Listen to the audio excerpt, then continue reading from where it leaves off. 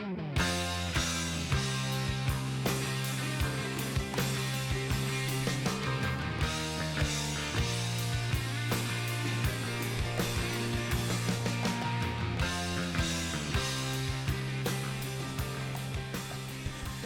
there, everybody. Welcome into another episode of P. Whitty's World. Today is Wednesday, November 8th.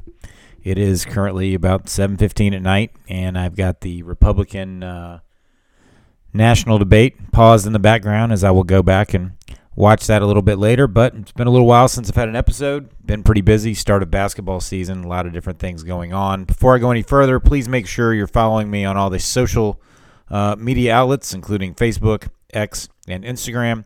The handle is P. Whitty's World, and appreciate all of you that are following so far. And also remember to share this. Give me a nice review if you could. Continuing to build steam, trying to rebuild up some listenership here since I've taken a few weeks off, and also kind of working on the brand. My friend Christian Taylor, who does a little bit of everything for us at Ravenwood in terms of photos, suggested that I do a new profile pic. So he kind of worked on one for me, and I really liked it. I'm going to throw it out there here soon. His rationale made a lot of sense. He said, hey, you got the Bitmoji there, and it's like this happy guy, and if somebody just was perusing across your podcast, they would think it's funny. And he didn't say it wasn't funny. I mean, I think I'm a pretty funny person. But he said, hey, you're talking about serious stuff. Made a lot of sense. He's a smart guy. He's also going to give me some better equipment, or give me some suggestions for some better equipment. He says, the content is great, the sound is not so great. So we're working on that. It's always a work in progress. But since it's been a while, a lot of different topics I want to touch on. Yesterday was election day in a lot of states. Some signals moving forward as to how strategists will approach the 2024 election based on some of those results. I want to talk about some of the new polls that are out there regarding the upcoming presidential election. We're a year away. It's coming up, including some not so great news for Joe Biden. I would like to talk about the train wreck that is Vanderbilt athletics, specifically Vanderbilt basketball, as I endured probably the most ridiculous and disappointing loss as a fan I've ever seen. And then also talk about daylight savings and just brands in general kind of making a statement. So a lot to get to. Before I go any further, I'm going to do a little bit of bragging on my oldest daughter, Rhea. She is a senior in high school, been applying to colleges. She reached out to me on Saturday, called me at like 9 a.m. I was in the middle of coaching a game over at Brentwood High School, but she doesn't usually call me on Saturday mornings. In fact, she usually doesn't call at all. She texts. And a lot of those texts are, hey, can I use a credit card? I need to get dinner. Whatever. But anyway, it's fine. She's probably not listening, so she doesn't care. But she called and said, hey, I got accepted to Butler, and I also got this scholarship. And the scholarship's worth well over $100,000. So, yeah. So I was excited to hear that. And I was also excited the fact that, hey, maybe she won't go to Loyola Chicago. That's been her dream school. That's a school she really wants to go to. I was like, she got this great scholarship from Butler. It's closer. I'm not overly thrilled about the prospect of her living in Chicago. And then the next day, she gets her acceptance from Loyola, and they gave her more money. So we'll see how it plays out. But nonetheless, really proud of her. She's done a really good job. And I guess the downside of that is like it's real now. She's getting accepted to colleges, and she might be she will be going to college next year. So it's a little hard to come to grips with because things fly by so fast. But anyway, I want to talk about election night last night. Obviously, no elections here in Tennessee, but there were some significant elections that people were keeping their eye on. You had the Democratic incumbent, Andy Beshear, winning in Kentucky, which signals that the Democrats can still gain some steam in a red state. You had a constitutional amendment referendum in Ohio to allow abortion. And you also had the Democrats in Virginia picking up several state legislature seats, which is bad news for Glenn Youngkin, who was the first Virginia candidate to win a statewide election in Virginia in a very long time. And there has been some prevailing thoughts that potentially Virginia could go red in 2024, which if it did, I think the path to the White House would be very difficult for the Democrats and maybe impossible. But Democrats had a really good night last night in terms of the election. And hopefully for them, that can be a springboard moving forward. Doesn't really matter that much to me because the polls that are out there are not really signaling great things for the Democrats. In fact, there was an article on MSNBC which said the Democratic Party is kind of in a 5-alarm fire regarding the candidacy of Joe Biden, talking about there are many people within the party that would rather the party go a different direction. My personal opinion, it's a little too late. Unless something happens to Joe Biden, which none of us want, no one wants anyone to die, but if nothing changes for the Democrats, I think it's going to be a really tough road ahead. And I think the most staggering statistic I saw in this article was the party's bedrock constituency, black voters, appears to be eroding. In 2020, black voters favored Biden over Trump by a margin of 78 percentage points. In a new survey, Biden's margin had dropped to 49 points. That is incredibly significant because the base of black voters is very critical to the Democratic Party.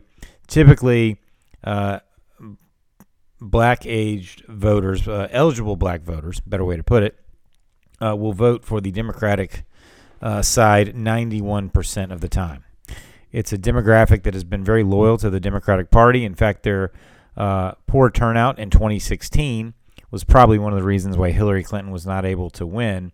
But these are some alarming statistics that are coming out. And then when you add to the fact that Trump is leading by about 5 percentage points in 5 different swing states that he did not win in 2020, there's a lot to be concerned about if you're a Democrat.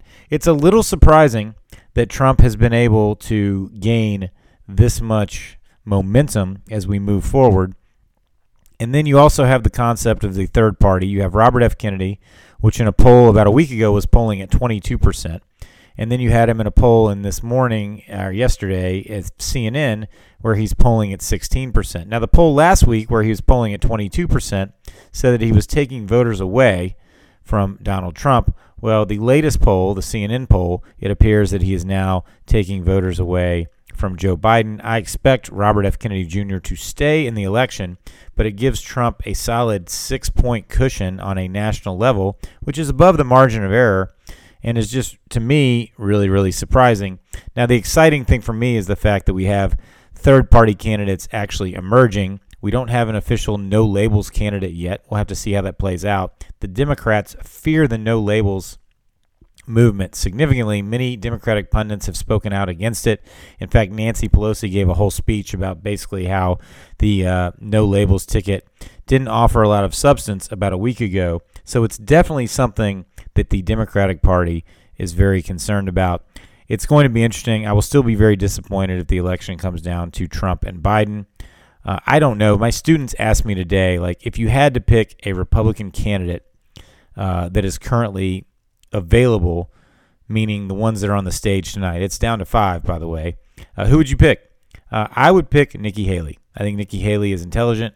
I think she's got some pretty solid moderate views. I'm not saying that I would vote for her in the general election, but if I had to pick one of those 5, I would. I don't think Chris Christie is a viable candidate.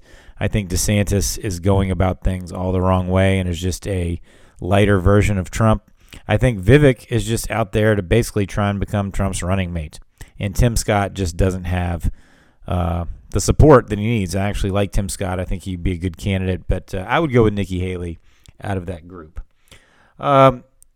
Just something here, transitioning to sports. I attended the Vanderbilt basketball game last night and watched them lose to Presbyterian.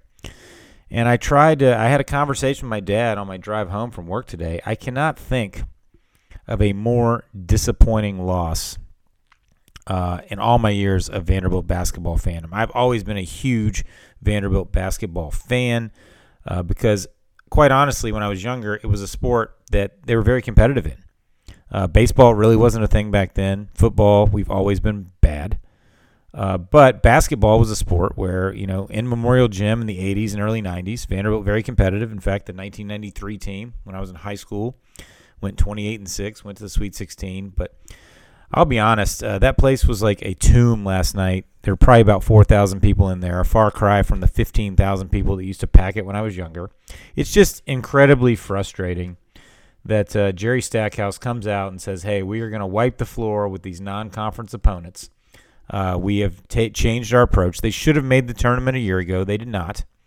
Finished fourth in the SEC, finished ahead of many teams that made the tournament, but they had some very bad losses in the preseason.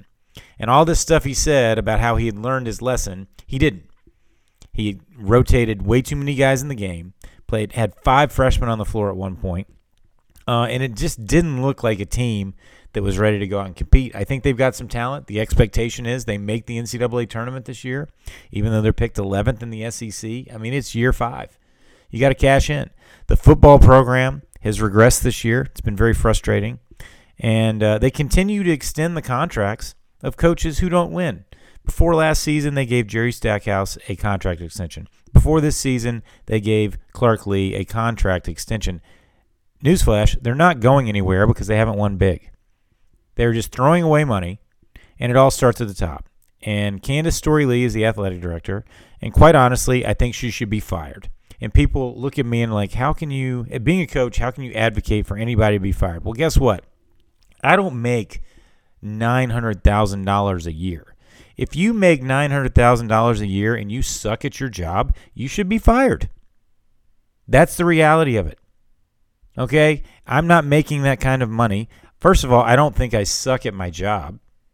All right? I think I'm a pretty solid teacher. I think I'm a pretty solid basketball coach.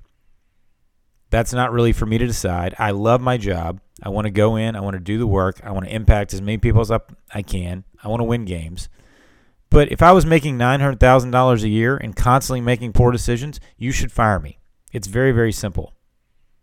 So I really don't understand what the problem is.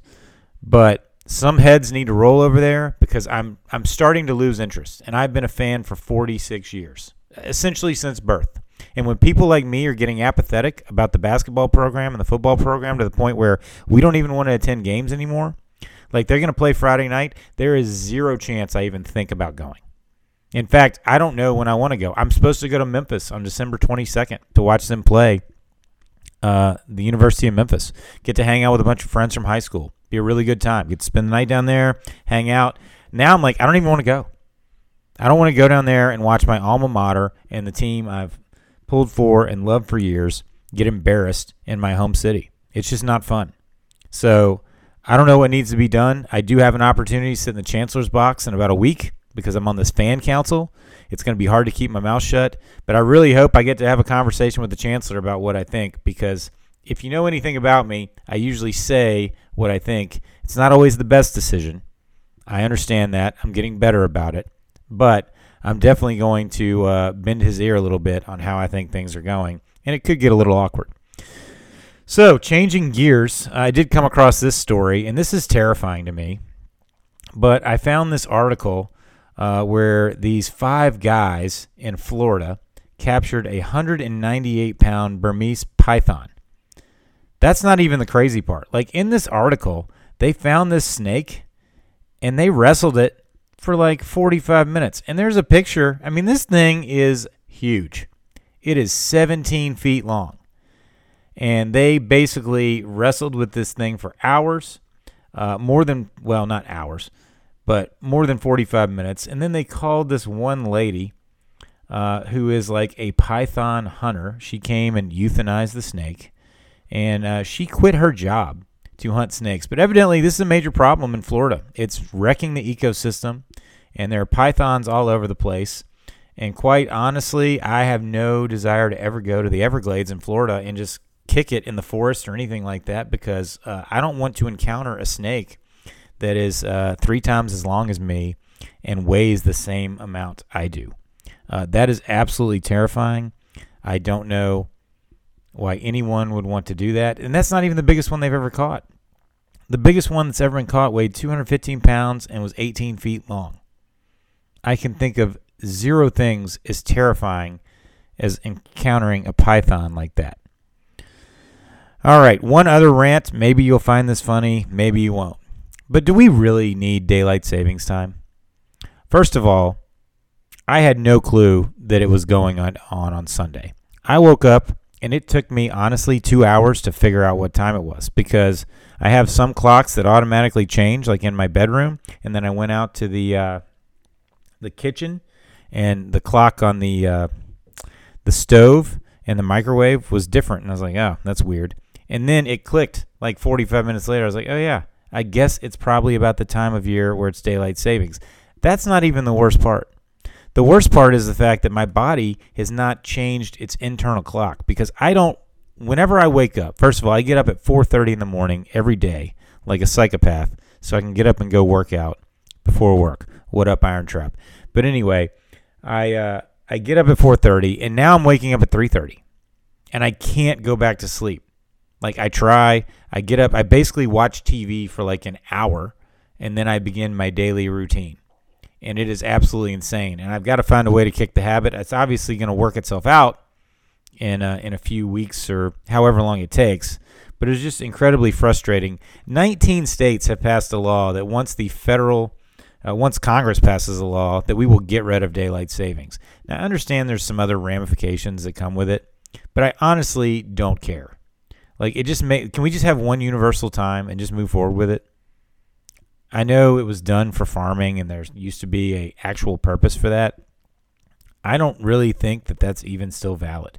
And if it is, drop me an email and explain to me why it is valid. But I think it is the dumbest thing in the world. Another thing that just came up, and I get this daily newsletter. It's called The Hustle. It's got a lot of really good information. A lot of it's technology-based, but it did talk about brands making a statement. And after reading this article, let me tell you what I think about brands making a statement. I don't think you should do it. It has basically wrecked Bud Light, and it doesn't bother me. Like, you know what? If I thought Bud Light was the greatest beer in the world, then I would continue to drink it. Like, I would keep my loyalty regardless of how they speak out about different issues or whatever might be on the table. But if I was running a major corporation, I would just stay out of the political game. And it said that basically, and we are divided on party lines on this, the statistics it gave is that Republicans are far more likely to not want a company to speak out about something, and liberals are far more likely to want a company to speak out on something. How about we just don't care? If you have a great product, sell the product, all right? Get a great advertising campaign, Mad Men style, and just sell your stuff. You don't have to get involved in LGBTQ rights or anything else. I assume that everybody is cool with LGBTQ. Why would you not be? It's not a big deal. No one cares. But if you have to come out and speak out against it or for it, I think it's just a significant mistake.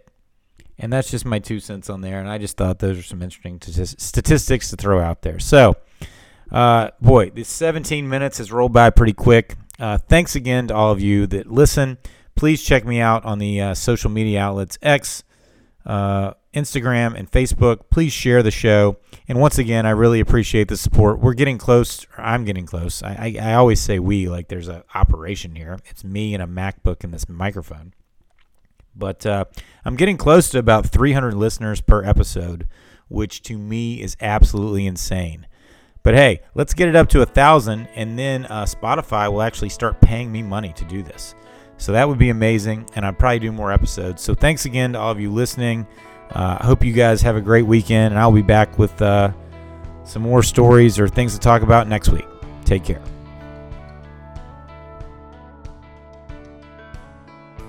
On my way downtown, I thought you